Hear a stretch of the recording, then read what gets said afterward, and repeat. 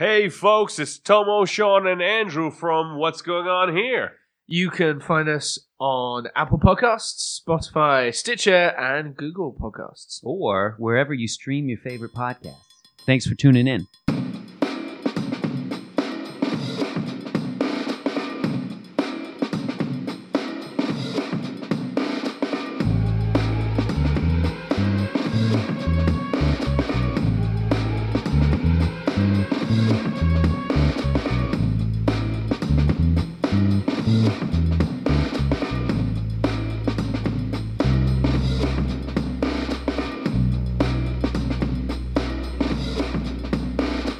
And welcome back, ladies and gentlemen, to another episode of What's Going On Here.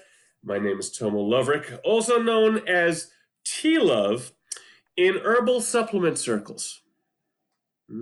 And with me, as always, I have my a circle of friends, starting with the young, the amazing, the very intelligent, the very thoughtful, and the very full Mr. Sean Quigley, a.k.a. The Quig, as he is known in restaurant reviewing circles. Sean, how are you, sir? I am good. I'm pretty good. The restaurant reviewing circle is very fulfilling right now because I am at my heart a malevolent force, and frankly, there is nothing more fun than turning up to a struggling COVID restaurant and fucking sinking that ship. Yeah, I love it. They're like, oh, how long does it take to get a waiter over here in my fucking pod? No, we had to fire all the waiters. We had no money. I don't care. Get my food now. And they're like, this is what you call food? I'm yelping this shit now. I'm shutting you down. This is a competitive market. I think I gave Sean the wrong cue because we're starting off the new year with a really shitty way right now. This is America, damn it. That's wow. Like actually friends of ours who run their own place. Somebody came in and yelped and said, well, it's at the brewery at the elementary, and somebody yelped and said, like, the beer is nice, but the server sucks. And the dude showed up drunk, and they cut him off after 2 drinks. And they're like, you're done. And he was like, what? I can't get a fucking problem? And then the dude on top of it accused them of racism to boot. It's like when you came in, you were already 2 sheets to the wind, guy. And it's like so as they say, Yelp is the curse and the bane of existence for small business, because people just like, if they got a hair up their ass, they'll just go crazy and just destroy it with some bullshit review. I mean, that was just a really poignant and it seemed like you prepped that, Sean, but unless you guys talked about something that I missed, these things are never usually prepped. That was good. Good. It hit a little, it almost feels like yeah, in a way, because it's so real, but hey, the best comedy. This is true. Is relevant. And as you might hear, we have our third musketeer, if you will, the handsome devil, as we like to call him, Beelzebub, even sometimes. He's the man that makes our TV show, or our YouTube program, I should say, 33% watchable. And he's young, he's handsome, he's creative, he's lazy in the sack. I mean, his girlfriend told me that once, but I've never been there. I'm not going to say anything about that. Mr. Young Andrew Albagees, also known as AA in pillow shopping circles. Andrew, how are you, sir? I'm good. Pillow shopping circles, ironic you say that. And again, these things are not prepped in advance. But Tomo, just the other day, I was saying to my girlfriend, rather she was saying to me, Andrew, you need to get some new pillows. How long have you had these things? And like, I got them when I moved into this apartment. And she's like, that was 5 years ago. I'm like, yeah. And she's like, 5 years is too long and you need new pillows because one of them is great. I splurged on one, and one's like a real, like Tempur-Pedic or something, right? That one's still in good shape. The other 3 that I purchased were like the pretty cheap ones at Bed Bath & Beyond, and they're pretty much shot now. So it probably is time for new pillows. Okay. Just this is serendipity today. I like the way the new year's starting. Well, except for the fact that Sean is ruining people's lives. I like the way that everything's starting here. So, hey, the fucking My Pillow guy is trying to destroy America. This is true. This is true. I'm glad you didn't let Andrew off the hook with that one. Hi, I'm Mike Lindell, and I want a coup d'etat now. Well, folks, welcome to our first show of the new year. This is episode 90. For those of you that don't know, what we usually do is we find a subject that's going on in the current pop culture, in the zeitgeist, if you will, and we decide to discuss it and break it down. And it could be anything, a popular movie. Yeah, like Dr. Doolittle over there. His cat is behind him. His dog is behind him. I'm half expecting a fucking chimp to swing from the rafters. I don't know what the hell's going on over there. So we review things in the popular zeitgeist, and the main star of the show are adult beverages. More often than not, it's a beer. If you guys haven't seen, you haven't seen it yet because it's not up on YouTube yet. But if you heard our last episode, we did the 12 beers of Christmas, where the 3 of us each had 4 beers in one show, and we went to bed happy that night for Christmas. And so, like I said, we review beers, we'll review sometimes wine, spirits, cocktails, that kind of stuff. So today's subject that we're picking to talk about is WandaVision, the new series, which is kind of a new, we figured we'd start with something new that basically Marvel is kicking off a new, I don't want to even call it a phase, I guess a new stage in their productions, because the movies got delayed, obviously, in 2020. Nothing got put out because of COVID. So this is kind of their new go at it. And WandaVision is on Disney Plus. We've all seen the first 2 episodes, and we're going to talk about WandaVision and how we feel about it. And so in terms of drinks, what we decided to do, because COVID is kind of odd and we don't live very close to one another, so it's hard to always get the same beverage to have, we decided to each come up with our own cocktail to celebrate the release of WandaVision.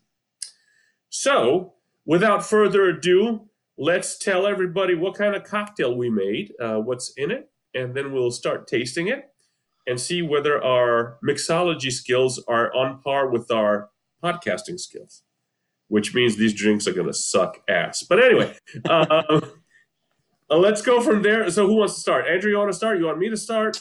If you want to start, then while you're explaining to our wonderful viewers your drink, I'll get mine prepped because I have to finish. Okay, I believe Sean is in the same boat. Sean seems to be doing it. He's on the go. He's taking the viewers with him. He's taking the viewers with him. Yes, this is exciting. We're getting a whole view of the Chalet de Quigley. So I decided, being the uber geek that I am, to pay homage to Wanda, a.k.a. the Scarlet Witch. For those of you people that don't know, the Scarlet Witch is from Marvel comic books, and that's Wanda Maximoff. And because in the comic books, and even actually in the MCU, they kind of based her out of Eastern Europe. And being a good Croatian that I am, I decided to make my drink with Campari, which isn't very Slavic. It's Italian, yes, but that was really mostly for the color. Slivovica, which is plum brandy, 40% alcohol by volume. And another Croatian liqueur, which is called Gorki Pelinkovac, which means a bitter Pelinkovac. And it's basically an herbal-infused liqueur that you either have as an aperitif or you could just kind of drink on your own in little shots. It's 31% alcohol by volume. So that's 62 proof. The Campari is 48 proof. And the Slivovica, the plum brandy, which is what the Balkans is really famous for, is 80 proof or 40% alcohol by volume. So I mixed those 3 in a big, in a mixer with a lot of ice. I added some lemon juice and I poured it in my glass. And for the people that are going to watch this later on YouTube, that's my Death Star ice cube floating in there. And that's what I have for my drink. And I will await my fellow podcasters to see what concoction they have come up with. Who's ready first? Sean, Andrew, who's ready? I'll do some shaking. Oh, do so. Oh, very good. Oh, look at that. I'm liking I've that. not used this yet. This is a cheap plastic cocktail shaker that came free with the Bulldog gin that I bought the other day. But hey, it works, man. Not using any actual gin in it, though, however. Okay. Give it a little shaky. Yeah, absolutely. I have got Campari, much like yourself, going with a red theme, and some sweet vermouth, so it's going in the way of a Negroni. Okay. I chucked a couple of dashes of Angostura bitters in, just because that's also red. Sure. But then, instead of the gin, which would make it a Negroni, I have put in some Kraken black spiced rum. Ooh, that's kind of magical because Wanda has magical powers. I, by the way, have named my drink Wanda's Hex, in case you didn't know. So that's what I'm calling my drink. I named it. What are you going to call your drink, Sean? I am going to call it Sitcom Squid. Sitcom Squid. Interesting choice. Okay, Sitcom Squid it is. So you said Campari, Kraken rum, and some sweet vermouth. Red vermouth or? Yes, it is red vermouth. Okay, so vermouth rosa. Very good. All right, so Sitcom Squid. Andrew, so we have Wanda's Hex and Sitcom Squid. What do you have for us, buddy? I have here. He's freezing up a little bit, folks. Me? Am I cutting out again? A little bit. Yeah. How about now? Okay. You're back. Go ahead. I'm back. So I have a cocktail that I've wanted to make for a while based on a recipe I saw on Instagram. Took some liberties with it. But since we were making our own cocktails, I went back and forth with a few things and ultimately landed on, I've been wanting to make this cocktail for a while, so let me just try it. It is a cocktail made with mezcal, and it is the recipe that I'm ripping off. I've taken some liberties with it, but if anyone's ever heard of or is familiar with Dos Hombres Mezcal. Yes, of course. Mezcal company that Bryan Cranston and Aaron Paul created. The recipe I got from their Instagram account. Now, my liquor store nearby did not have Dos Hombres, so I'm not using Dos Hombres. Okay. But what they called it... Uno hombre. Tres hombres. Whoa. They called the drink, they called it Blood and Fire. Ooh. But I made one for myself and Gabs earlier to test it out. I only had just a little sip, but just to make sure I had it right first. And then Gabs had it, and she came up with a name for it, which I think since we've changed it a little bit, we'll go with that name, which is Tangerine Dream. So the drink is made with mezcal. Okay. And Campari. Okay. And what else? Oh, and then blood orange juice and a little bit of agave. And then you top it with a tangerine orange or tangerine slice and chili powder. Ooh, I like that. And That's kind of fancy. It's sort of reddish in color, like Vision. Yeah. Oh, so. Let's all hold up our drinks so the people can see it. Oh, look at that. Look at that. Nice. Okay. All right. Well, now that we all have our drinks, gents, cheers. Here we go. Cheers, guys. Our sips and see how it goes.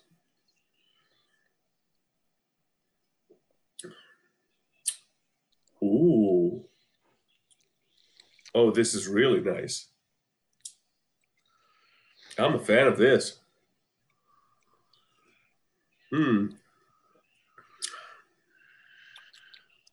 How did you break yours down, Sean? Did you do like everything equal parts, or?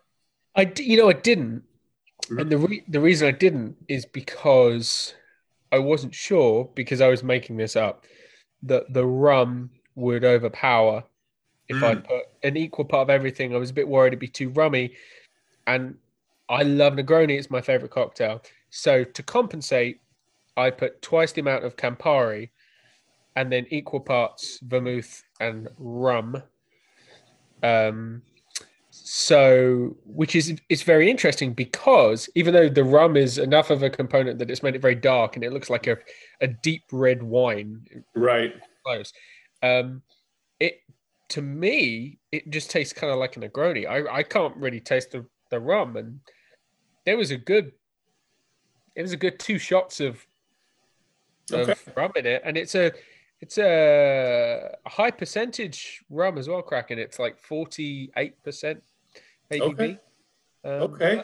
I did kind of, I went the opposite. I did 2 parts of the Slivovica, which is, it's a strong drink, but you can taste it's a plum brandy, so you can kind of taste the plum in it anyway. And then I did 1 part Campari and 1 part of the herbal, the Gorky Pelinkovats. And this is very nice. It's very subtle.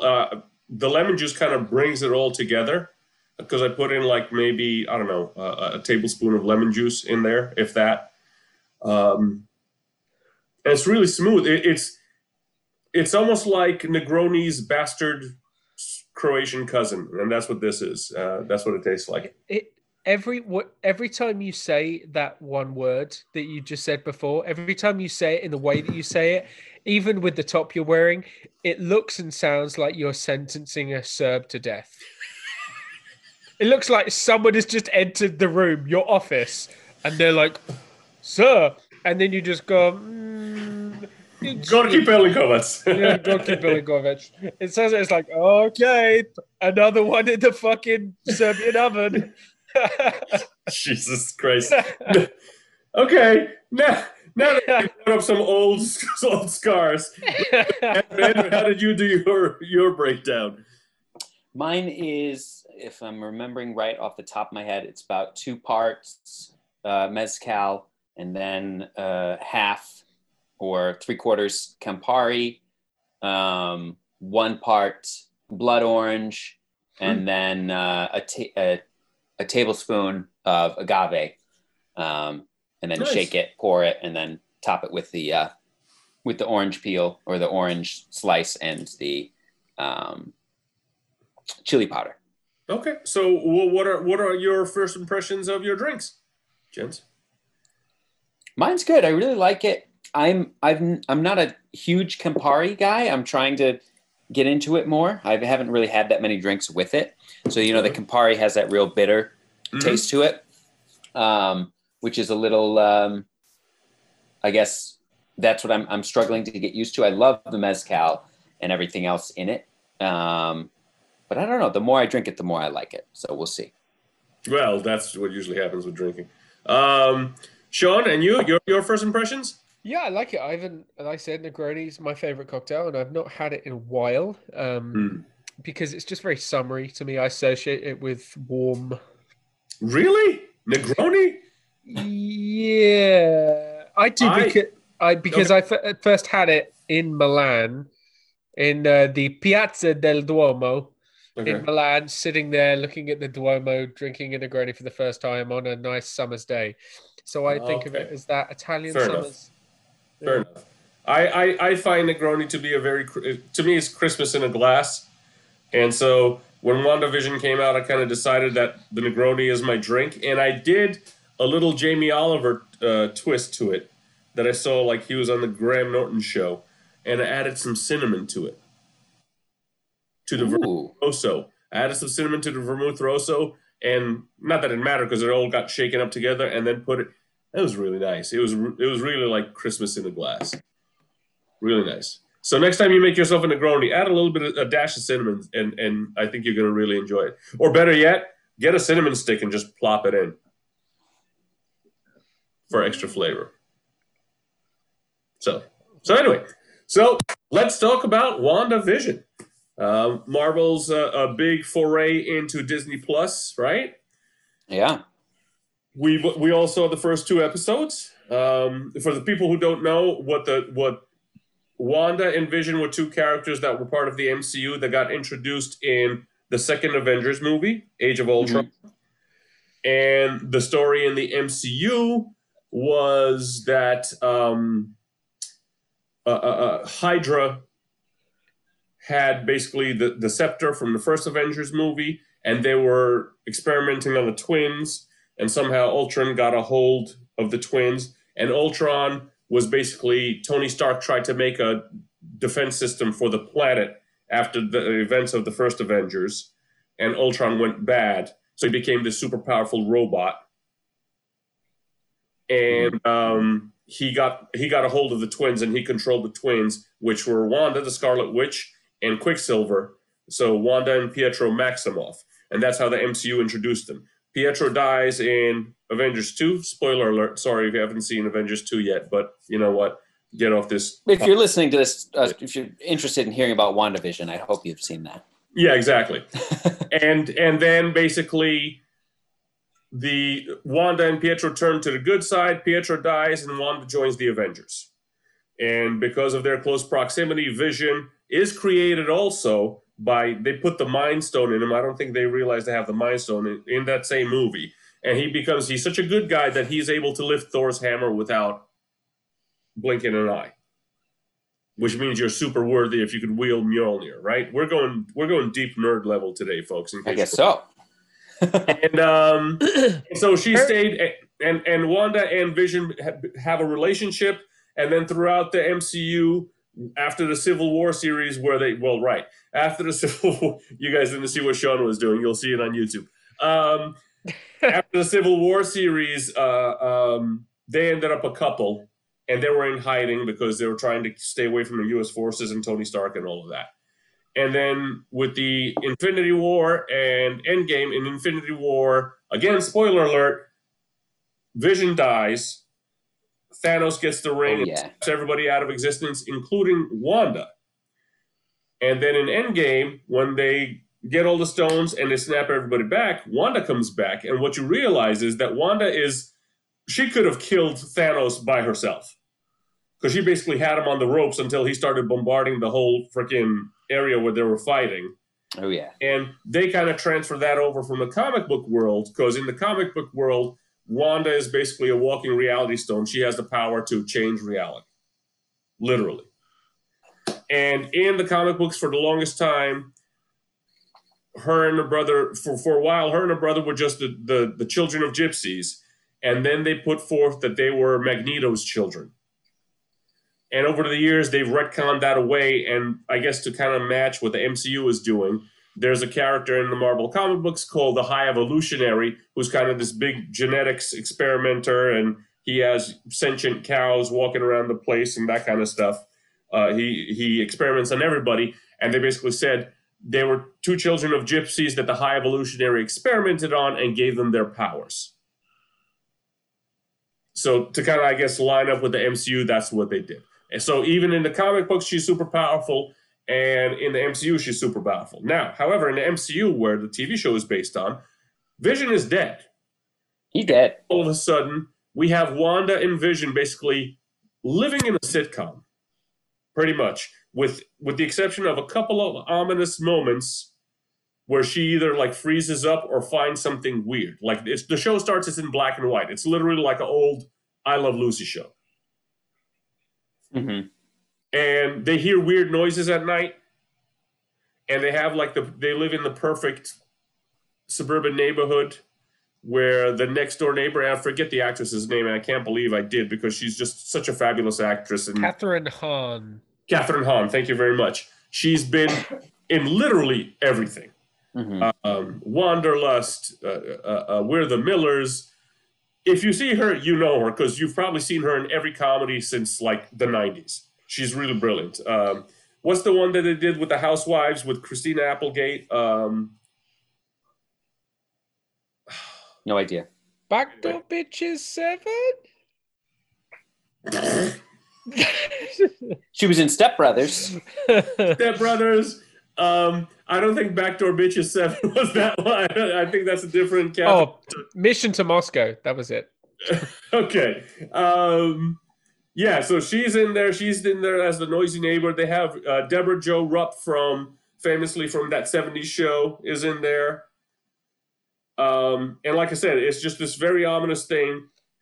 And then I guess, was it in the first episode or the second episode when she started seeing things in color? Second. She saw the helicopter, right? Yeah, that was in the second episode. That was in the second. Right? That's right, because they changed up her style a little bit. She had long pants, so that was the transference from the 50s to the early 60s, I guess. Yeah, and it was in the second episode that the woman cut her hand. And then everything came to color. Yes, and everything came to color. It was very Pleasantville. Very Pleasantville, correct. Yes, absolutely. And it was the plots of the shows were typical sitcom shenanigans. In the first episode, there was a date marked on the calendar. Neither Vision nor Wanda knew why the calendar was marked. There was a heart on it. And they both thought they forgot each other's anniversary. But it ended up being that Vision's boss is called Mr. Hart, and the Harts were coming over for dinner. And then so when they came home, Wanda came out in a negligee thinking she's going to boff Vision for their anniversary, and in comes his boss and the boss's wife. And so it's basically, like I said, it's typical sitcom shenanigans. Somehow she makes dinner. The neighbor helps her, Catherine Hahn's character, and I forget what her character's name was. The neighbor helps with dinner, and then the boss is basically disgusted, and he's ready to fire Vision. And nobody knows. Vision doesn't know what he does. None of his co-workers know what they do at the job. They just know that they do computations, and Vision is the best at doing it because he's a walking computer. And the boss starts choking on a piece of food. And the wife is laughing and saying, cut it out, and he drops, he's choking. Vision is just standing there, and Wanda kind of gets a faraway look. And then they keep panning to the boss choking, to the boss's wife saying, cut it out, to Vision just kind of staring off. And then finally Wanda says, Vision, help him. And Vision goes, and some of the powers that the Vision has is he can, for those of you that are not versed in deep nerd lore, Vision's power is he can adjust his density. And that's why he can float through objects, which he showed a few times in the episode. And he can also make himself fly. You want to share your thoughts, Sean? I didn't realize his power was changing density, but I feel like it is it's the perfect situation of being a grower, not a shower. That's exactly his deal. He's hey, don't be hating, man. What the hell? He's like, yeah, I think you could probably take it. Yes. I'm like, whatever, man. And then just and all of a sudden he's just like, let me solidify in here. Yeah, I didn't realize you had fantasies about you and Vision, but okay. I mean, I'm not gonna judge you for it. I mean, judge you for it. He's a dreamy dreamboat, that Paul Bettany. You see those rowers' shoulders? Don't you? I didn't realize how freaking skinny he was until he was in those suits, and I was like, good bloody God. He's the perfect body and face, head, everything of a 1950s actor. I'm watching it and I'm like, he looks perfect in black and white. His frame, he looks like Jimmy Stewart. He does. And his face is so classic looking. He looks like and I forget the actor's name from Bewitched, the husband from Bewitched, that same tall, lanky, skinny guy, and it's just weird. So second episode, now things are in color. Wanda finds a colored helicopter in the bushes. That's when things were still black and white. It just there's a couple of things black and white. That's right. Color. That's right. When she finds the helicopter, and there's weird noises, she doesn't know where the noises are coming from. And the whole town changes into color for whatever reason. And then the plot in the second episode is they have to put on a talent show to raise money for the kids for the town. And there's the woman who runs the talent show coordination, who's the, I guess, head alpha kitten in town, and you got to get on her good side in order to be able to, I don't know, perform in the show or whatever. And Wanda and Vision decide they're going to do a magic act. But Vision at the same time, because they're hearing noises like a tree is constantly hitting the house, that's freaking them out at night. and he's going to decide to find out if there's somebody lurking around the neighborhood, and he's going to go to a meeting with the safety watch. And he, of course, hides stuff because he doesn't want to let anybody know that he's a robot. He knows he's a robot. Wanda knows he's a robot. Nobody else does. So he doesn't eat. And somebody offers him a stick of gum, and it was Big Red, and he accidentally swallows it, and that apparently clogs up his gears inside his robotic body, and it makes him like he's drunk. And they keep showing like a cartoon diagram of just gears being like stuck with this piece of gum in between. And they do the magic show, and Wanda's constantly using her real magic to get them out of binds. And they win the talent show, and they raise money, and then Wanda's helping to clean up. And at the end of the episode, there's a radio there, and out of the radio there's crackling, and you hear a voice saying, "Wanda, who's doing this to you?" And it almost, I don't know, I don't remember quite, was it like, it almost sounded like there was a gun battle going on? Like I don't know. Or was it just crackling? I think it might have just been crackling, but it was just crackling. Okay. Sorry, go ahead, Sean. No, I was just gonna. You were probably gonna say the same thing. I read someone online say that they're pretty sure that was Don Cheadle. Oh, okay. That's what I was gonna say. I was gonna say the voice sounded familiar, and I could not place who it was. But I couldn't place it either. I didn't think it was Don Cheadle, but I mean, maybe it is Don Cheadle. Maybe it is. That makes sense. I think it's got to be someone. It's got to be someone Marvel, someone from the one of the other Marvel Avengers. characters. Yeah. Someone who's going to do a TV show thing. What that's already set up in that MCU TV world. Yes. Well, there were initially talks about War Machine getting his own show. Yeah, they said that end of last year, end of 2020, when Disney did their investment day or whatever, there's going to be a War Machine show. Okay. So, yeah, maybe, yeah.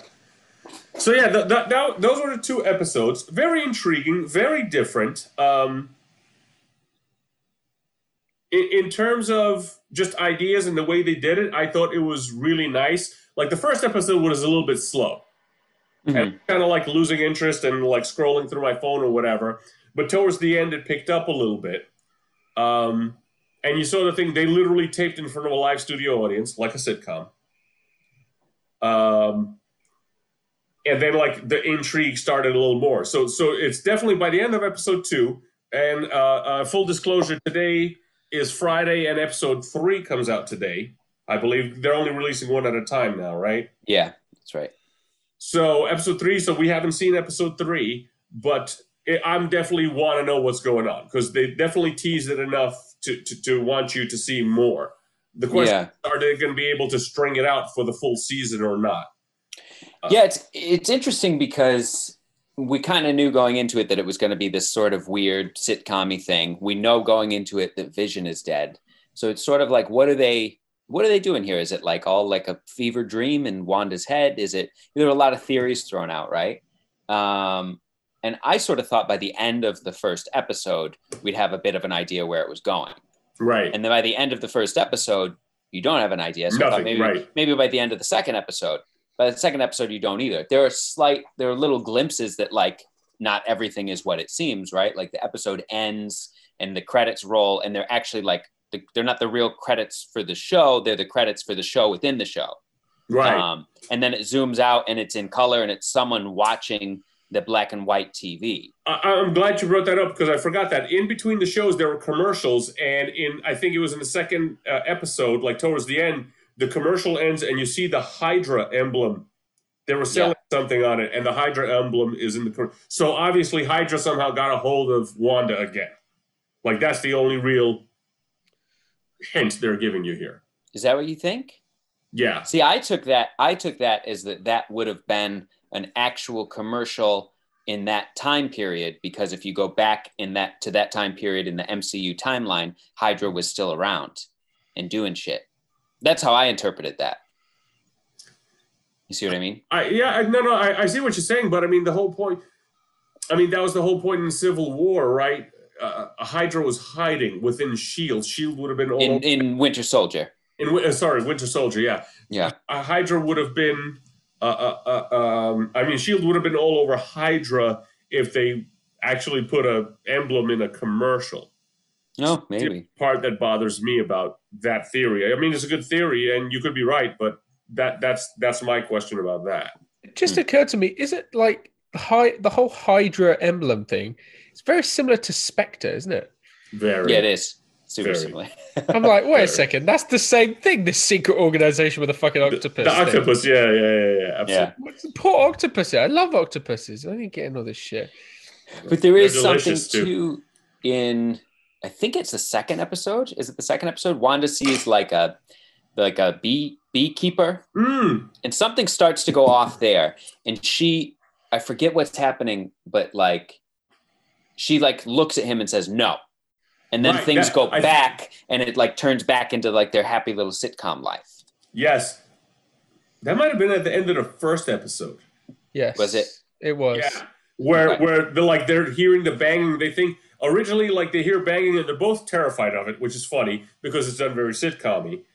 And then they go out and they hear banging, and it's obviously not a tree banging on a window. And then all of a sudden, one of the manhole covers on the street starts opening, and Vision says, "What's that?" And then, like you said, a dude comes out like with a beekeeper's outfit on. Right. He looks at him, and he looks at Wanda with recognition, and she looks at him, and she just says no. And then time goes back, and they like kiss goodnight, and everybody goes to bed, and everybody's happy. Fucking sewer bees. Sewer bees. They're from London Below, probably. But there was something on the beekeeper. There was a name on him that, like, if you look online, it was like, let's see if I can look it up. But okay. Yeah, there was like a name, like an organization or something. AIM, Advanced Idea Mechanics, because that's how those guys used to dress. They were under MODOK. I'm going into deep nerd mode here, Sean. Don't look at me like that. Don't look at me like that. Yes, I know it's a miracle that women have let me see them. Yes, I know. Did you hear? It was interesting. Did you hear? Apparently, Dick Van Dyke was a consultant for the show.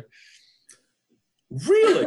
It makes perfect sense, though. Yeah, they brought him on board, I think, specifically for the second show. I think from what I heard, the first show was sort of based on, like I Love Lucy, kind of thing, and then the second show was based heavily on Dick Van Dyke show, right. I Dream of Jeannie, and they brought Dick Van Dyke on as a consultant for the episode to get the whole bit with Vision and the dinner and getting everything like. So he worked with Paul Bettany to be like, no, do it like this, which is why he comes across so perfect in that. Yeah, Dick Van Dyke. But the funny thing is, apparently he had no idea about the MCU. Like, Dick Van Dyke hadn't seen any Marvel movies. Why would he? Thought it was just some little like project. He was like, oh, it's a little comic book TV show. Like, that's cute. They had no idea. Well, you know what? That makes perfect sense because when you look at Paul Bettany's motions, it's very Dick Van Dyke-y, the way he's moving around. Absolutely. And I mean, I'll say this. I thought the production was amazing. I thought what they did was just really cool because it's just like I think unless the show flops storyline wise, this will be one of those shows that people are going to say like, that was such a great original way to approach the story. Yeah, I think so too. From an actor's perspective, I think it's brilliant. Because when you think about it, they got into these shows and it's all like deep, heavy drama. But they can do the deep, heavy drama in little like 5-second snippets. But the rest of the time, they can stretch their like comedy legs. And Paul Bettany in particular, and what's her face, Caitlin Olsen, they're really both good at the old sitcom comedy. They were very good. And I think from an actor's perspective, I'm like, that's a really just fun project to be on. Because you get to be goofy, you get to be sitcom-y, and then you get to have these just minutes of like intense, like superhero-y stuff, and then you go back to being a sitcom. I just thought, as just an exercise for an actor, I thought it was just a lovely thing. I would love to be a part of something like that. Yeah. Elizabeth Olsen. Elizabeth Olsen. I'm sorry. For anyone listening who's yelling at their podcast device. Yeah, sorry. We know what we're talking about. Caitlin Olsen is Always Sunny in Philadelphia. My bad. Sorry. Yeah. Yeah. That's right. But there's a very hard time. Like, it's braver Marvel in a way because they completely they've killed the movie industry. They've taken it over. They changed everything. Everything is franchised now in a way that it wasn't before. But to get in now on the TV shows at a time where like you got like The Boys, Umbrella Academy, like there are so many excellent IPs out there, comic book TV shows that are like knocking it out of the park. Right. Really. So for them to come along now, you have to imagine that they really, and off the back of Mandalorian, you think they're really got to be trying hard to like make really good products. I mean, kudos to them. Kudos to them. I'm a little bit annoyed with like the way everybody's saying like, oh, these superhero movies are ruining Hollywood. Well, why don't you guys come up with fucking something in Hollywood? You started it. Like, why was there Charlie's Angels, the movie? It was a 70s TV show, The Fast and the Furious was franchising shit long before Marvel came along. And shit, wasn't there like 6 or 7 police academies? How many fucking Jasons were there? How many Nightmares on Elm Street? Franchising, it wasn't, a thing that Marvel invented. They just did better than any of you guys. Right. You're pissed. And you're just fucking pissed because, what was the budget for Infinity War and Endgame? Like 200 million, 300 million, 400 million even? And the fucking thing made $2 billion. Like I said, these big studios, they're not into making art. They're investment houses. Because there's not... Every Wall Street guy would give his left nut if he could turn a fucking profit like these movies do. Mm-hmm. $200 million budget, and you get $1 billion back, a 500% profit in 2 years? What? Are you kidding me? Endgame made $1 billion in opening weekend. Right, exactly. In 3 days. And that's why until a few days ago, the Secretary of the Treasury was a guy that was an executive producer of a movie studio. You know that? Steve Mnuchin produced what did he produce? A whole bunch of movies. I was watching a movie the other day. I was like, Steve Mnuchin, executive producer. Yep, that was his job before he was the Treasury dude. Well, so we should clarify for people. That doesn't mean he's on set. It just means he provided somebody with money. Yeah. He's a money guy. Like he was the money. He was a producer. He was the guy who got money for. Okay. So he was the producer for Suicide Squad. It was DC Wonder Woman. He was the producer for Wonder Woman, for Suicide Squad, the Batman Lego movie. Oh. Wow. Sully. The accountant, like a bunch of probably a big Warner Brothers executive or something, right? Yeah, I think it's what it was. Sound like Warner Brothers. All Warner Brothers. Well, movies. You know what? It's and X-Men. He was mostly X-Men and Avatar as well. Okay. Wow. Okay. Yeah. I mean, for people who wonder how these things happen, when you get to be a CEO of some big enough company, you get invited to be on the board of directors of X amount of companies. So, like Jamie Dimon, who's the CEO of JP Morgan Chase, he's probably on the board of directors of Exxon, Tesla, Google, 10 other companies where you just show up for meetings and they give him, $20 million every year for showing up to meetings. And so these guys have money, they literally have more money than they know what to do with. And somebody says, hey, you want to be a guy who throws in $5 million? That's going to be like a 2% cut for you every time our movie makes $1 billion. Yeah. Okay. Yeah, sure. I'll do that. It's just ridiculous. So that's how these guys get there. They're not particularly artistic, even though. Yeah. John, there's a lot of them. I'm reading. Crazy. He had a lot of American Sniper, Edge of Tomorrow, Mad Max, Fury Road. Wow. Black Mass, Man from U.N.C.L.E., Batman vs Superman, Midnight Special. He's on the board of directors of Warner Brothers for sure. It was 20th Century Fox originally, or 20th. One of them. No, he's 20th. Dune Entertainment. Huh. And he teamed up with Brett Ratner, and their company together. They produced all these movies. But yeah, Yeah, you get a money guy behind you. Off you go. Yeah, very sweet. Because I mean, again, just look at the proof is in the pudding. You get a movie like The Avengers, a franchise that'll constantly make you money, and you tap into a viewership pool basically that's been around since the '60s and never had a good movie. Because they've had. I mean, Superman, the first one with Christopher Reeves, was a successful movie, and that was well done, especially when you consider when it was done. Mm-hmm. Superman 1, Superman 2, good movies. Until, what's-his-face, Tim Burton's Batman came along in '89, there was nothing.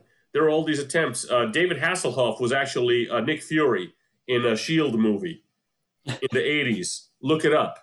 I kid you not, eye patch, cigar, the whole 9 yards. Look it up.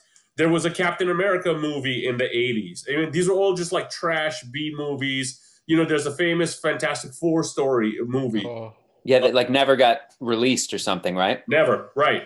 There's a great Spider-Man TV movie that I had on VHS as a kid. That was was that based off of the Spider-Man TV show, the live-action show? There was like a short live-action show from the '70s. Right? Yeah, absolutely. I think it was before. I think it was the movie that became the TV show, I think. Okay. It was an origin story, but it was very '70s, and it was very like, crawling on the floor, but flipped it. Yeah. Make it look like the Adam West Batman show when they would crawl in the buildings. Yeah, absolutely. So, yeah, I mean, why wouldn't they do this? So like I said, I think Marvel, go ahead and do it. You know what, guys? Maybe the rest of you should focus on making some good movies and looking at original scripts. What's interesting is what they're doing, too, which you have to give them credit for, is they're doing something that you would not do in a movie. So like you'd have to think like, really, does Marvel, after everything they've done, do they need to start making TV shows? Do we need to start watching those now? But what they're doing, at least what we've seen so far with WandaVision, is something that you wouldn't do in a movie. So they're actually doing something different or kind of telling a different story that warrants itself better to the kind of TV format than a movie format. So it's interesting to see that and to see how they're, whatever you want to call it, how they're expanding the Marvel universe that way. Well, I mean, we're being a little neglectful here because they technically already tried that with the Netflix Marvel series, right? With your Daredevil, your yeah, but that wasn't as directly connected. So that was like adjacent. So that was produced. That was technically in those shows. They were saying it was part of the MCU and it was connected, but that was created and done through like Marvel TV, which was a separate entity than the Marvel Cinematic Universe, which is overseen by Kevin Feige as the executive producer. So Kevin Feige had nothing to do with any of those. And same thing with that show, the Agents of S.H.I.E.L.D. show. Mm-hmm. They kind of tried that. But again, that was all being done and run by the Marvel TV people. And when Kevin Feige and his guys wanted to do whatever they wanted to do with the movies, they never consulted them. And the guys that were making the TV shows had no idea. So like when the Russo brothers decided in the second Captain America movie, we're going to make it so that S.H.I.E.L.D. is infiltrated by Hydra and they're all bad guys and basically blow S.H.I.E.L.D. completely away and make everyone this huge twist. S.H.I.E.L.D. is actually the bad guys. And the guys that were creating the fucking Agents of S.H.I.E.L.D. show were left like, what are we going to do now? It's literally like an improv situation where they're like a half an hour long improv that's built up and then someone just comes and goes, this is a dream. Like, what? But you know what that was all about, right? Marvel Agents of S.H.I.E.L.D. was Joss Whedon and his brother. Was it? Yes. Agents of S.H.I.E.L.D. was Joss Whedon. They gave Joss Whedon that because after the first Avengers. And then the whole thing was they insisted that the Age of Ultron was a fucking tie-in movie as opposed to the franchise movie. And they made him like stick to the tie-in bits as opposed to making it a successful movie, and them changing around that was just basically tell Whedon to fuck off. And then then he went over to Justice League. Yeah. And like that's why everybody's like, he fucking sucks balls. And so like he basically went from the top of the world with Avengers to just being irrelevant now. Yeah, I know he had a lot of problems with Disney and Marvel when he made Age of Ultron. And I think he pretty much said he didn't want to do any more after that. Right. Yeah. But I didn't know he was involved with the TV show. If you look at the early credits, it's Joss Whedon and his Zach Whedon. I forget what his brother. Okay, no, that makes sense. That makes perfect sense. Yeah. The stories I've heard is that the Russo brothers and Stephen Marcus and Christopher, if I got their names right, Marcus and McFeely, the writers that wrote all the Captain America and the Infinity War and Endgame films, they kind of collectively came together and were like, what can we do with this movie to just, do something completely different? Like, how do we back ourselves into a corner and figure out a unique way to write ourselves out of it and come up with a cool idea? And they were like, what if we just made S.H.I.E.L.D. the bad guy? And that was kind of where the idea came from. The story I've heard. But yeah. It could be. And blowing Agents of S.H.I.E.L.D. and sticking it to Whedon, because that was the whole thing. Whedon was super, super pissed with Feige that they made him do what he did for Avengers 2. Yeah. Not happy with Avengers 2 at all. Right. And supposedly they forced him to change the story around. Right. And I mean, I can't blame the guy, because the Avengers was supposed to be the flagship. Yeah. And Avengers Age of Ultron was so not a flagship movie. And then they basically turned Winter Soldier into the flagship movie. Like Captain America all of a sudden became the linchpin for the MCU as opposed to the Avengers. Because, it was like Winter Soldier and then Civil War. Ant-Man and Ant-Man 2, yeah, those were great little like tie-in movies, and they were great fun, and Doctor Strange and all that. But Captain America became the linchpin as opposed to the Avengers team. Well, yeah, because they did. I mean, Civil War came out. Civil War was one of the first movies after Age of Ultron, and it was basically like Avengers 2.5. Right. I love that. That's Civil War is a great movie. Age of Ultron is a better movie when you revisit it now that you've seen all of the other movies. I think Age of Ultron is better now that like Infinity War and Endgame have come out to go back and rewatch than it was at the time when it came out, in my opinion. Okay. But anyway, so back to the WandaVision. I mean, I'm intrigued. I'm enjoying what they're doing. It's different. It's not something you see every day. It's not the typical soap opera, it's all been a fever dream story. It might end up being that, but I like the way they're approaching it. It's, a little bit of like, is she crazy? What's going on? Because that was the whole thing. She was besides herself with grief because Vision was not going to be brought back with a snap because Thanos killed him. But I keep hearing a lot of stories. All the keyboard warriors theorizing that Marvel is going which makes sense, going very heavy on the whole multiverse thing off the back of Spider-Man doing so well, but also they realized, shit, this is our in and our out to both do whatever the fuck we want, right, and to bring people back and to stick new people in.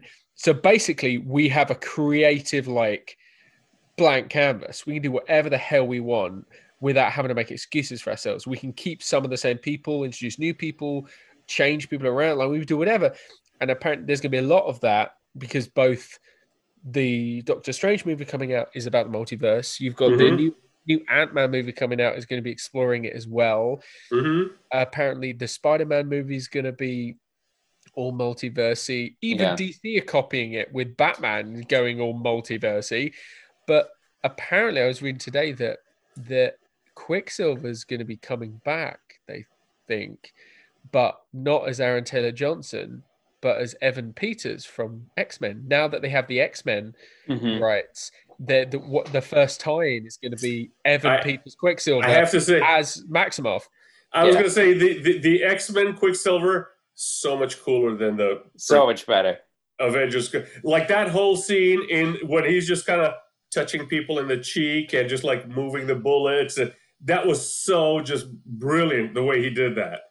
That was great. The other thing I heard was that Chris Evans is coming back. Yeah, I don't know. Who knows? He's denying it, but everybody denies it until like they show him on, If they do, doesn't want anybody to know. Here's the only thing they could do with Chris Evans now that I think would be okay, because I think they wrapped up his story so well that I think it would just kind of cheapen it if they like bring him back. But that's what he said too. Right, that's what he had said, and that's part of why he didn't want to. Why he was like, "I'm done." I think if they were to create, say, like a Disney Plus show, and that show was just like maybe a 1-season show, but it was whatever, at the end of Endgame when he goes back in time to like place all the Infinity Stones back where they got them. If that was like a 1-season series of like his adventures through time, putting the Infinity Stones back, that would be fun. I would watch that. But you know what? Here's the thing about that. They are privy to enough writers now that could write good stuff. Because if you look at all of their story material for the movies, it's pretty much just taking stories out of the comic books and adjusting them. Mm-hmm. Nobody's coming up with like anything original. And of course, the big thing is Downey Jr. for at the end of like Endgame, wasn't he getting like 50? Didn't he get 50 mil for those 2 movies? He got a lot. Right. And he was cut in. He got a percentage too, based on whatever the movie made. I mean, if they threw 50 mil at Chris Evans, I'm sure he'd be like, "Yeah, it's a terrible idea, but you know what? 50 mil buys me a lot of fuck you." Yeah, it might be. You'll see Robert Downey Jr. back at some point. And maybe not in the next 10 years, but you will definitely see Downey Jr. back in the Marvel movies because he makes so much money from those shows, and he is a very restless actor from what I can tell. He needs to be doing stuff, and he wants it to be good, and he doesn't like it when things aren't received well. And he just did the Dr. Dolittle. His first thing post Marvel was the Dr. Dolittle movie that was garbage. And Hollywood is a very fickle place. And yes, I know the way it works is the agents and the managers of the actors. Like, we as fans can look at Robert Downey Jr. and go, he's great, he does a shit movie, who cares? But that's not how Hollywood thinks. No. The agents and the managers are like, Robert, you need to go back and do another Iron Man thing because we need to put you back there because you were there and now or Sherlock Holmes. There. Right, exactly. Yeah. We need and what the heck, you're gonna get 50 million out of it. Like, just do it.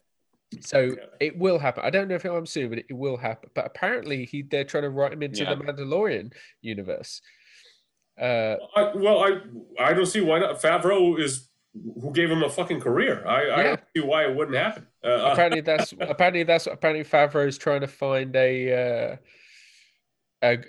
best place for him in the extended universe. Like, he's probably going to pop up in one of the smaller shows that needs some propping. I mean, I would love that. Just as like a hardened space detective. I welcome that. I'd love to see him in any Star Wars thing. He's great. Because they're doing the like police procedural one, the one that's basically going to be like Space Cops. Is that the movie or the TV show? No, the TV show. Because the whole point of what they're trying to do with the Star Wars is they're trying to create subgenres, like how Mandalorian is a Western. Yeah. They're going to have a police procedural. There's going to be like Space Cops. There's a character in the expanded Star Wars universe in the books, and I'm sure my boy Alex, who will listen to this episode, is going to shout now because I don't remember the character's name. But he's from Corellia, and he's basically a cop on Corellia, so Han Solo's world. So that was like the tie-in, like in the books there, and he was like super good at catching guys. Like, he had a quote unquote instinct. And then Luke Skywalker basically finds him and he's like, it's because you're a Jedi. You just don't know it yet. You're manipulating the Force. You don't know it yet. And he actually becomes one of the more powerful Jedi when Luke Skywalker starts doing everything in the stories there. But he's like deep down, and like even as a Jedi, like he's a master Jedi, he's a cop. And Corellia is like a very corrupt place, and he's like an honest cop and the whole 9 yards. So I wouldn't be surprised because they're constantly, especially Star Wars, they're such shits. Like, there's no expanded universe, but we're going to take this story from the expanded universe and put it here, and then we're going to take this character and put it here. They're full of shit. So I wouldn't be surprised if Favreau tries to make him, not necessarily the same name character, but makes him that character who's on Corellia, who's a cop, that eventually turns into a Jedi. And I'm sure Downey Jr. would just fucking love that role. Because the character in the books was always reluctant. He was like, that's fucking magic. I don't want any part of that. So it's a great just character study. Like, wait a minute, you could be like a magician. You could be Gandalf. Why wouldn't you want to do it? It's like, I want to, bullshit. I want to use my brains. I want to use my training. I don't want any of that garbage. And so it's a very nice juxtaposition as opposed to everybody reluctantly, but then becoming the Jedi that everybody wants them to be. And story-wise, it's a great story. So I wouldn't be surprised if Favreau puts Downey Jr. in that, because that would be right up his alley. Both of them. I think Downey Jr. would carry the character brilliantly because he's a great actor. Let's face it. But I don't see why he wouldn't be able to do that. Yeah, that'd be good. Yeah. And we see. I know it's a bit of a side thing, but it's reminding me. We see again that James Bond has been pushed back. Yeah. Again, I can't believe this. I can't think of anything like this. Like, by the time it comes out, how much time is going to have passed between wrapping the movie and it coming out? It'll be like 2 years. Daniel Craig's got to be so pissed because he can't do anything. Like, he's trapped. Yeah. And I'm sure he's contracted that until the movie comes out, he is still Bond. Yeah, he's still going to have to do press and stuff like that. Oh, like that? Whatever that's going to entail right now, whether it's Zoom, press conferences. Yeah, but you know what? That nature, but I don't think that's necessarily the case, because any lawyer worth his weight would be able to work their way out of that contract. Because, like, look, it's a worldwide pandemic. All bets are fucking off. If the floodwaters are coming, we're not going to sit around and wait for them to show your movie. So I don't know if necessarily he's not working on any projects, because he did Logan Lucky, right? During his Bond days, and Knives Out, which I finally saw the other day, by the way, and I loved it. Great movie. Loved that movie. You both saw it, right? I've not seen that yet. No, I really want to. You haven't seen Knives Out yet? It's on Amazon, or at least it was. Is it still on Amazon? Yes, it's on Amazon. Give it a watch. Absolutely. It's a great movie. It's a really fun movie. Great twist. I'm not going to spoil it, obviously, for you, Sean. But like halfway through the movie, like an hour into the movie, I was just like, all right, where are they going to go from here? We know everything. What's happening? So it's really a lot of fun. And it's just fun watching Daniel Craig have fun. Like, it couldn't be any further from James Bond. And you can tell he's like loving it. It's just so much fun. And it's so over the top. What's his face, who's quietly becoming like, well, he's, I think, very underrated so far. Is it Lakeith Robinson? Lakeith Stanfield. He's great. Fantastic actor. You know, everyone's talking about a Washington's son, Denzel. John David Washington. Yeah, John David Washington. Lakeith Stanfield, everything I've seen him in, he's that character. He's nobody else. He's a brilliant actor, and I mean, the accolades. He's like Mahershala Ali. When he's on screen, I can't take my eyes off of him. And I mean, in Knives Out, he didn't even have that big a role, but it was like every time he was talking, it was just like complete focus on him. I think he's brilliant. He's absolutely brilliant. Yeah. All right. So what do we think about WandaVision? What are we thinking here? Are we hopeful? Do we think it's going to be a good show? I would say I feel it's interesting because, with the exception of those little glimpses that you get of like something's off in those first 2 episodes, they really are, you really got 2 like full 30-minute episodes that are basically just like an old sitcom, with like the fun twist of like Wanda has powers and Vision has powers. So like the only difference is like she's cooking dinner, but she's got everything floating in the air. Blah, blah, blah. Yeah. So it's fun and it's entertaining and it's interesting. My thing with it is, like I said earlier, I had really expected at some point within like the first episode or something, you get a glimpse a little bit more as to what's going on. I didn't anticipate it to be this slow burn of a show. And, you know, if anyone listens to this and has seen the 3rd episode by the time they listen to it, maybe they'll know more than what we know and we're talking about right now. But I wonder, where is it going? And my biggest question is it wherever it's going, is it going to pay off?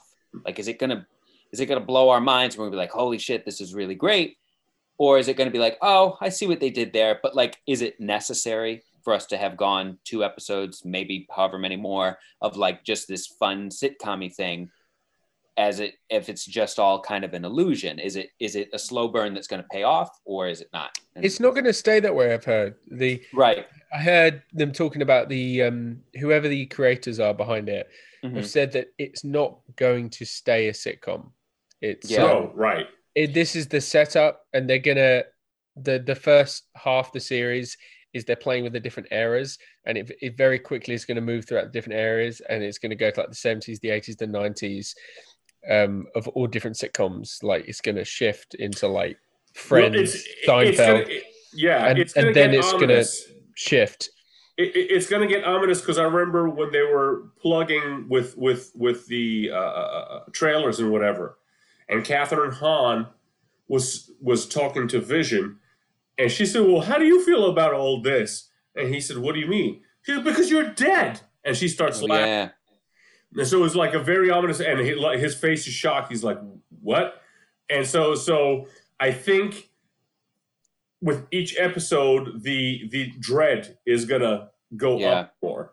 And like you said, what they were doing is with the multiverse, Doctor Strange and the multiverse, they're gonna just be able to regurgitate the characters as long as they want. Mm-hmm. One thing I heard, based on what you were saying, Sean, I heard the same thing. It was Kevin Feige or whoever else, the showrunners, talking about it, and they said it's not going to be like this completely. They also said, or maybe it was Paul Bettany that said this, I forget. Somebody said in an interview that by the end of the series, it's going to be like action that you've come to expect from a Marvel movie. So it's not all going to be a sitcom. Okay. So where is it going? I don't know, but I'm definitely intrigued. Yeah, intrigued is definitely the word. I'm. Let's put it this way: they put out the lure. I'm hooked. I'm watching it. Yeah. So it made me go, but what it made me do is it made me go back and start watching Seinfeld. So I was like, I'm in the mood for watching a good sitcom right now, and I never watched Seinfeld originally. A, it was slightly before my time, but Right. B, it was weird. It didn't get play in the UK. Seinfeld did not play. It was on like the weirdest times. It was not on prime time. We got Seinfeld was a weird one, even like in the US. Like when it came out, it took a while before it became like everybody loved Seinfeld. Like Friends, like almost got a following right away. Mm-hmm. Seinfeld, I want to say it was like 2 or 3 seasons before it. I think it was either 3 or 4. They said the first 2 seasons, if not the first 3 seasons, they were like pretty sure they were going to get canceled because they kept on like it was a typical. It was like one of my favorite shows that I thought was highly underrated was Third Rock from the Sun. Oh yeah, John Lithgow and Joseph Gordon-Levitt. Every time I watched that show, I laughed out like almost to tears almost every episode. And for whatever reason, people like it just didn't have the popularity, and they kept on shifting it. And it was like first on Thursday night, then it moved it to Sunday night, then it moved it to like Saturday, Friday. It was just like every time they moved it was like, why is the show on a Tuesday night? What the hell's happening here? And Seinfeld, I think, was the same thing. They kept on shifting it. And then I think it was season 3 or 4 when it got the coveted Thursday night 8 or 8:30 slot. I forget which one's the one that they want the most. And it's because it was like such a cynical New York thing that the rest of the country was just like, what the fuck are these guys talking about? Mm-hmm. But if you were like from New York City, you were just like, I know these assholes. I see these assholes every fucking day. And I mean, Andrew, you could vouch for it. You moved to New York City. In the beginning, you're like, oh, wow. And then you run into it's like, are you fucking Kramer? Are you George? Who are you people? And it's like, because these are just normal New York City guys that are just cynical assholes that don't give a shit about anybody or anything and just always try to get one over. And so it was just like hard for people. And in fact, there's a joke about it on King of the Hill, the cartoon, where they're all sitting around and I forget the character's name that kind of talks when he mumbles talk a lot with the blonde hair, the character. And then he does this whole like rambling bit. He goes, it's them New York boys. And he was talking about Seinfeld. He says Seinfeld, and there's a bunch of mumbling, and he goes, them New York boys. And he just starts chuckling. And that's kind of what Seinfeld was. You didn't know what it was about. But then like some of the episodes were just brilliant. it was weird looking at going from the beginning with episode 1, and I think all the people in that show are so iconic now, and it's weird to think how long ago it was. In that it was 1989 was the first season, and they weren't young. None of them were young, which is really strange. Seinfeld was 35. Yes. In 1989. Jason Alexander was 31. Julie Louis-Dreyfus was 30. And then Kramer was 40. Yeah. In the first season in 1989. And I'm thinking about it now, and I'm like, they basically all look exactly the same. How was that? Yeah, I mean, they caught him at the right age. It was kind of like Harrison Ford between like what you would call it, Temple of Doom, and Jesus, the Fugitive. The Fugitive. That would be a great Indiana Jones movie. Indiana Jones and Jesus. I mean, it was just, and that was the other unusual thing about Seinfeld was because American TV is so focused on youth and beauty all the fucking time. Like I remember being in a meeting with a casting director, and she used to be a casting director for the WB. And she said they were just like one step short of being porn casting directors. Because everybody that went on a CW show had to be fucking hot. And she said her office would literally get requests for a hot homeless person. And it was walk through the fucking city, there's not a lot of hot homeless people, man, because teeth are missing and they stink, and not because they're terrible people, but because their situations are awful. Yeah, but the CW would be like hot dentist, hot plumber, hot electrician, hot like anything, hot shit shoveler. I mean, it's just like everything had to be hot. And Seinfeld, with the exception of Julia Louis-Dreyfus, who's still freaking hot, amazingly enough.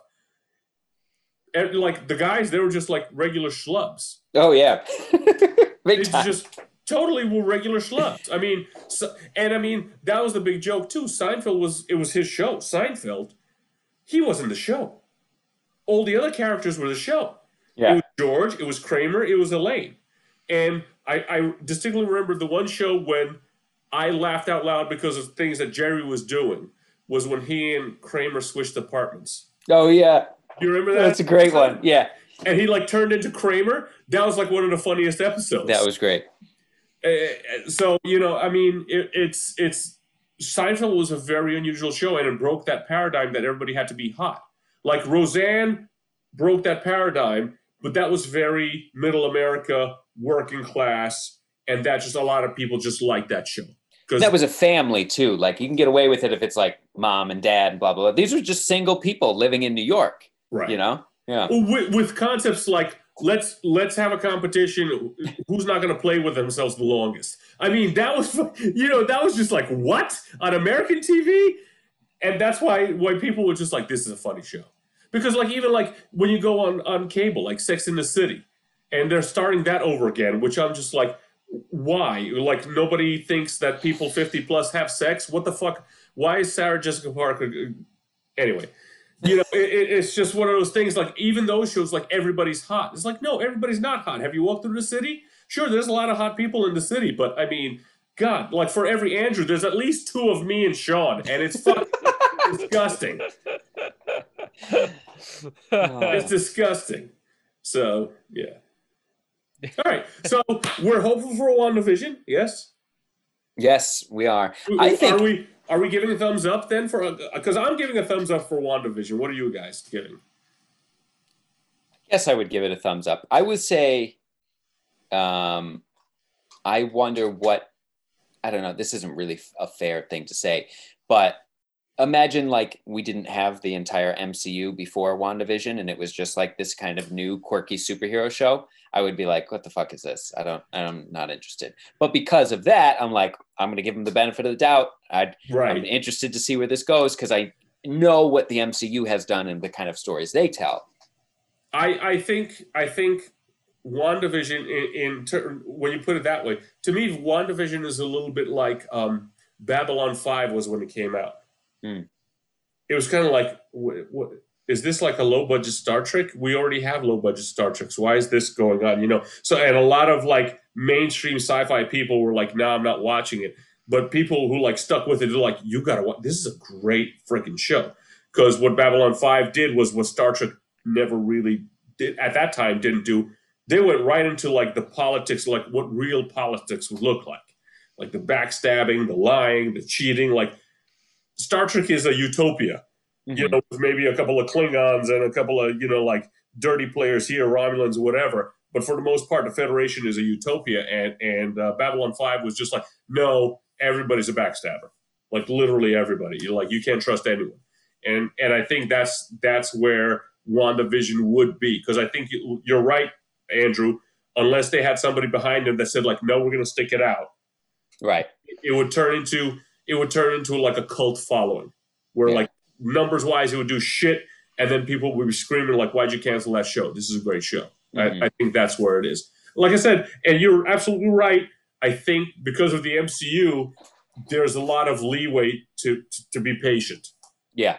And exactly. so I mean that's probably the biggest reason why I'm giving it a thumbs up. So I'm there. Yeah, thumbs up from me too. Then, with all that in mind. Sean? I say the same. Very similar to you guys. I think I'm giving it. If it wasn't so much of the reason I like it is down to Paul Bettany, and then also Catherine Hahn. I love Catherine Hahn. Elizabeth Olsen. I'm not that. You know, she's doing a really good job, but I'm not that au fait with her work other than Marvel. But I love Paul Bettany. Paul Bettany is for me. Anything he is in, he's brilliant, and he doesn't get to do as much, I guess. But for me, I just love Paul Bettany. He, along with, he is in one of the best Hollywood couples as far as like they're both the equivalent of each other for me. In that it. You mean his actual wife? Yeah. Who's his wife? Jennifer Connelly. What? Oh, okay. They've been married since A Beautiful Mind. They got together in A Beautiful Mind. They've been married 20 years or something. Beautiful Mind hasn't been that long, has it? Almost. Not 20 years. Almost 20 years. Like 15, 16 I had no idea who's married to Jennifer Connelly. Yeah. Since 2003. I just looked it up. Wow. Okay. Wow. I didn't know that. Yeah, they're a power couple, and they're like the other couple that's very similar in my eyes is Daniel Craig and Rachel Weisz. Both of them, those two couples, Daniel Craig, Rachel Weisz, and Paul Bettany and Jennifer Connelly, are like both the same in that they're both the two of the strongest relationships. Like they've never had it. There's never like awkward. They've stayed together. They have kids. There's no problems. They don't cheat. They're regular people. Yeah, you don't hear about couple drama, tabloid bullshit. Right. They keep it low. And all four of those people are like masters of what they do. Yeah. They're all brilliant. Every time they pop, and I think it's because they're taking turns. That's the trick is Paul Bettany and Jennifer Connelly take it in turns to do things, and the same for Rachel Weisz and Daniel Craig. Rachel Weisz, to me, one of the most underrated actresses out there right now. Because, I mean, in The Mummy, and it's funny because it's an adventure movie, whatever, I fell in love with her in the first Mummy. She was so brilliant in that thing. Brendan Fraser was fantastic in it too, mind you. Like, that whole cast was brilliant. But she was such a standout. It was like I was in. Did you hear he's coming back? Did you hear about that? Brendan Fraser's making a comeback. Yeah, he's going to be in a Darren Aronofsky movie. He's been making a comeback. He's had some TV show where he plays like a Texas lawman or something. Yeah. Did you hear the Darren Aronofsky movie? It's called The Whale. It's based on a play, and he's supposedly going to be playing a guy who's like, what, 600 pounds, 400 pounds, something like that? It was a play based on a semi-true story about this 400-pound, 600, I think it was 400, but like, you know, this super obese guy that literally, it's like leaving Las Vegas, but for food. Like, it's about a dude who is slowly eating himself to death. And Brendan Fraser's been cast as that guy. I'm like, I'm so up for that. Darren absolutely directs Brendan Fraser eating himself to death. I think Brendan Fraser, like, I always used to wonder what happened to him. because he basically had all the trimmings to be like a Hollywood leading man. I mean, in The Mummy 2, they made The Rock a fucking CGI because people don't realize Brendan Fraser is a huge guy. He's like 6'5", he's enormous. So when they had him stand next to The Rock didn't look that impressive. Like, yeah, he was a little bit bulkier, but that's why they made him the giant freaking scorpion at the end of The Mummy 2, because Brendan Fraser was a huge guy. So the fact, and his comedy we knew from Encino Man, what was it, Bedazzled, with, what's her name? My favorite British Liz woman. Hurley. Liz Hurley. Oh, my God. It's like, like her and Selma Hayek, somebody get those genes and freaking replicate them, because, my God, those women are ridiculous. Yeah, I mean, Brendan Fraser, he's just really good. And so I was always surprised that he just kind of like fell off the planet. I was just like, what the hell? What's going on? And then, of course, he was in Crash, and that was like the last of it. I think he got, I don't know if it's for sure, but I read a couple of articles that hinted that I think there's a chance that he got blacklisted, at least unofficially, in that same world that the Weinstein the people Me Too, did. absolutely, yes. Because I think he was probably, I don't want to say preyed upon, yes, but I think absolutely. by some dudes. I think they were trying to use him. Like, I think maybe they tried to come onto him, or there was something. I totally read that article. It was that, and because he was the old school actor where they were like, well, we're going to do stunts. He was like, all right, I'll do them. And because he's such a big, tall guy, you know, when you do these stunts, like his back, like he ruined his back. Yeah. And so he could do certain projects, and like you said, and then the fact that he wasn't appreciating getting like hit on by these guys, and they were like, well, fuck you, you're never going to work in Hollywood again. And yeah, totally. I remember reading about that, and he just kind of got blacklisted about the whole thing. But yeah, he's a really good actor. He's underrated. But yeah, like you said, Rachel Weisz, Daniel Craig. I love what Daniel Craig's doing. The way he's snapping out of the Bond role and taking all these other roles. I potentially see him being the Viggo Mortensen, the next Viggo Mortensen, because I think his range is really good.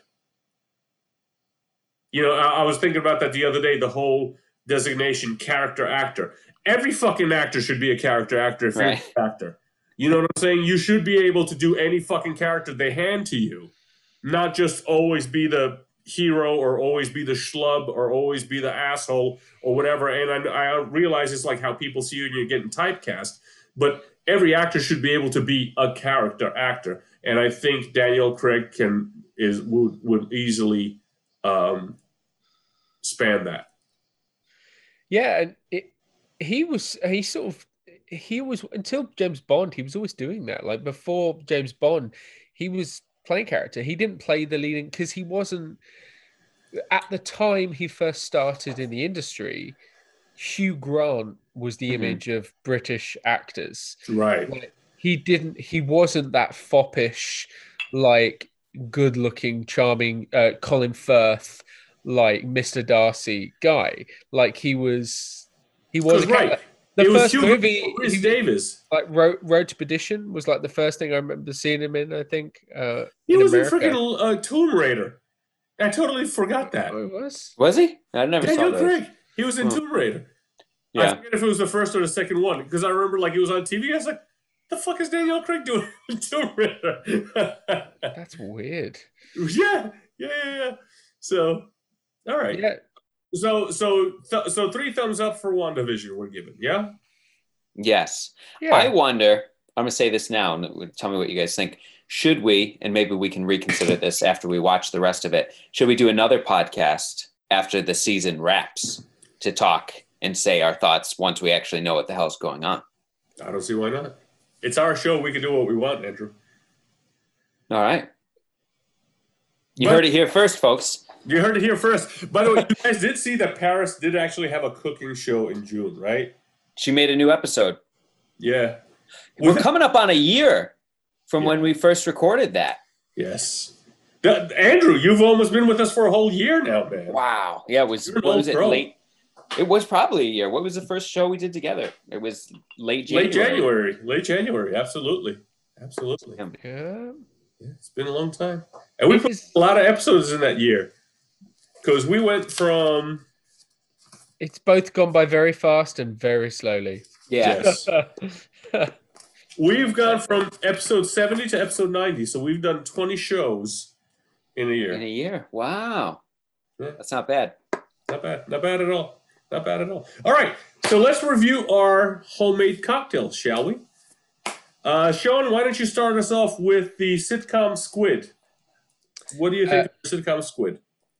I think it is nice. I think I'm so used to Negronis and also rum, I guess. And so for me, it sits well. It's quite strong. It's a little bit stronger. It's a little bit like more robust than a classic Negroni because the rum the gin is a little crisper. So the rum kind of sits a little bit in there. So for me, it's nice. But I think your everyday person, if they were to drink it, would probably just spit it back in your face. I'd probably be like, "What the fuck is this?" So I've kind of destroyed my palate to my own tastes to a certain degree. But I like it. I think it's very nice. So it's very alcoholic, but it is it's good. I don't think I'll probably do it again, just for no other reason than just I really like Negronis as they are, and I really like rum, where rum is the predominant thing. And by mixing them all together, I've just kind of, I've made a Hawaiian pizza. And I like Hawaiian pizza, but I'm aware that, Toma, you don't like Hawaiian pizza. I've had it and I don't necessarily hate it. And I'll tell you why. Because pizza is like sex. Even when it's bad, it's still pretty good. So you already have ham on it, which I will crawl over my dead mother to get a slice of ham.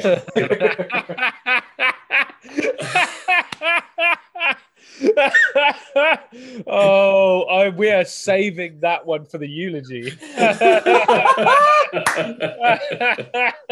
So, I mean, I love pineapple. I think it's an odd taste on a pizza, but if you throw enough red pepper flakes on that slice, it's delicious. So I don't mind, like I love my pork. So, So, all right. So now that we know how little I think of my mom, why don't you tell us, Sean, what grade you give your sitcom Squid? I don't know. I give it a 3.8 out of 5. 3.8. Okay. Yeah. Now, Andrew, remind me, Campari, blood orange juice, what else? Mezcal.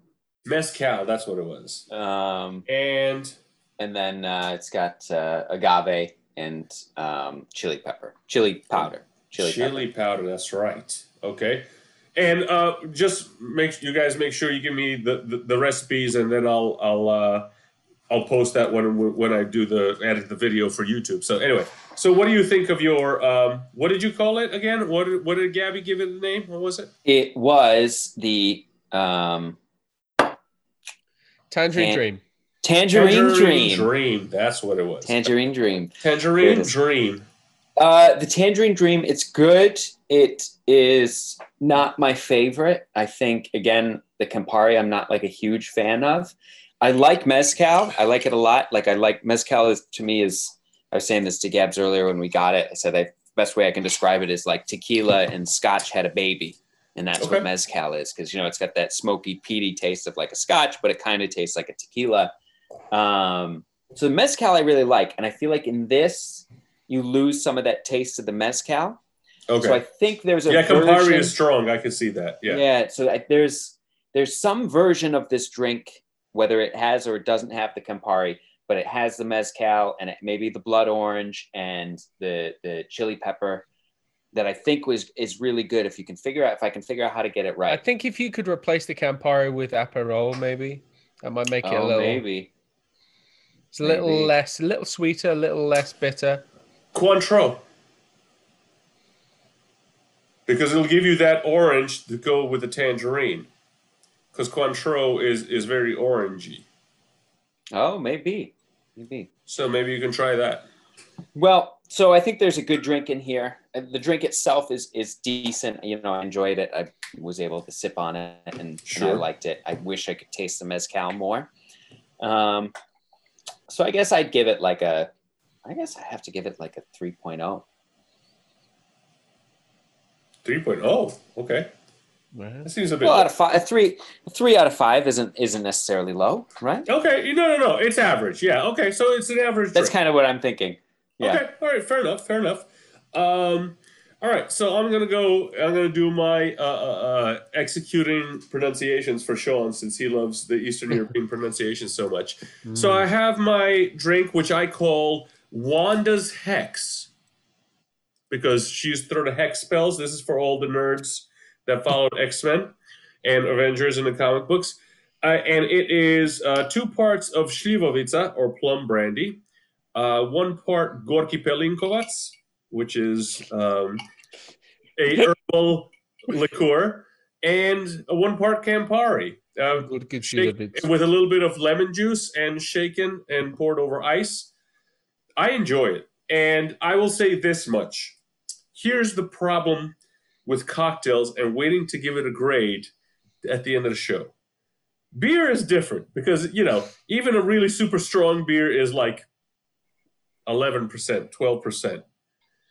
The lowest amount in my drink is 24%. And then it's 31% and 40%. By the time I'm done drinking this drink just gets better.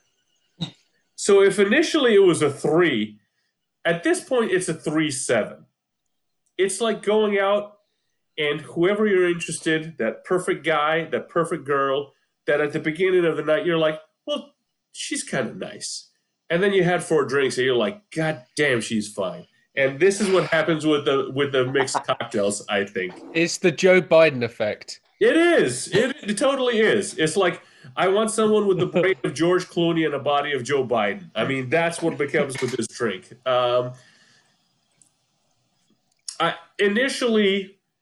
So I'll put that out there. Initially, when I tried it, I thought it was actually very nice. There was a lot of flavor going on in there. There was a lot of things happening. Initially, I would have probably given it a 3.6. At this point, I'd want to almost give it a 4. I'll say a 3.9. So I'll split the difference and give it a 3.8 also. All right. 3.75, so I'm rounding up. So I feel like we're getting closer and closer to eventually, like maybe if the pandemic really takes hold, eventually to just making our own like toilet hooch, prison style. Because that's what I feel like we're getting closer and closer to with these. It's at least mine. Just making our own moonshine in the backyard in a listen in a bucket. It's funny you should bring that up, because I have thought this on more than one occasion. We could actually go to our friends at the elementary and make our own beer. Like hire them out and make our own beer. And they'll give us a barrel and we can make basically a barrel of beer. Make our own ingredients, figure out how to make our own thing, and have our own what's going on here beer. What's going on here, beer? Wow. So just like a little seed in your brains to think about. I know the t-shirt's there. I'm thinking of getting posters soon. So maybe, this is the 90th. Only got 10 more to go till the big 10 more. 100. So two things to think about. What we're going to do for episode 100 to celebrate, and what's going to be our countdown in 2021. Sean already has an idea. Pornos? What is it, Sean? Close. It's close. This drink is stronger than it should be. When you said, what are we going to do for the 100? My first thought, and don't read into this, listeners or viewers, that politically, this doesn't mean anything. It's just what's the best thing you can get for 100? The first thing that came to my head is chicks with dicks. Which is which is no, it's not. I'm just saying it. Is that are you referencing something? Is that like a line from something? No. I was chicks with dicks. That's a porn category. I know. I'm like, well, that's like the 100. I feel like that's hitting the 100 because you're just hitting all the marks there. No. Okay, so Sean's secret sexual desires have come to light in episode 9, in case anybody's wondering. No, you just please a lot. It's just like, it's a 50-50 split.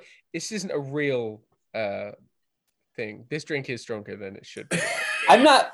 You know what, Sean, no one's mad at you here. No one's judging you, but I think we're just having trouble following how you got from where we started to where we're at right now. Yeah. Thank you, Andrew, for verbalizing that very well. No one's mad at you. Nobody hates you. But there's no judgment here, there's Sean. No judgment here. But for whatever you enjoy to watch in your free time or the thoughts you have in your head after a couple of drinks. Sean knows this phrase. Andrew, you might not be familiar with this phrase, but Sean and my friends that listen to the show will be familiar with this phrase.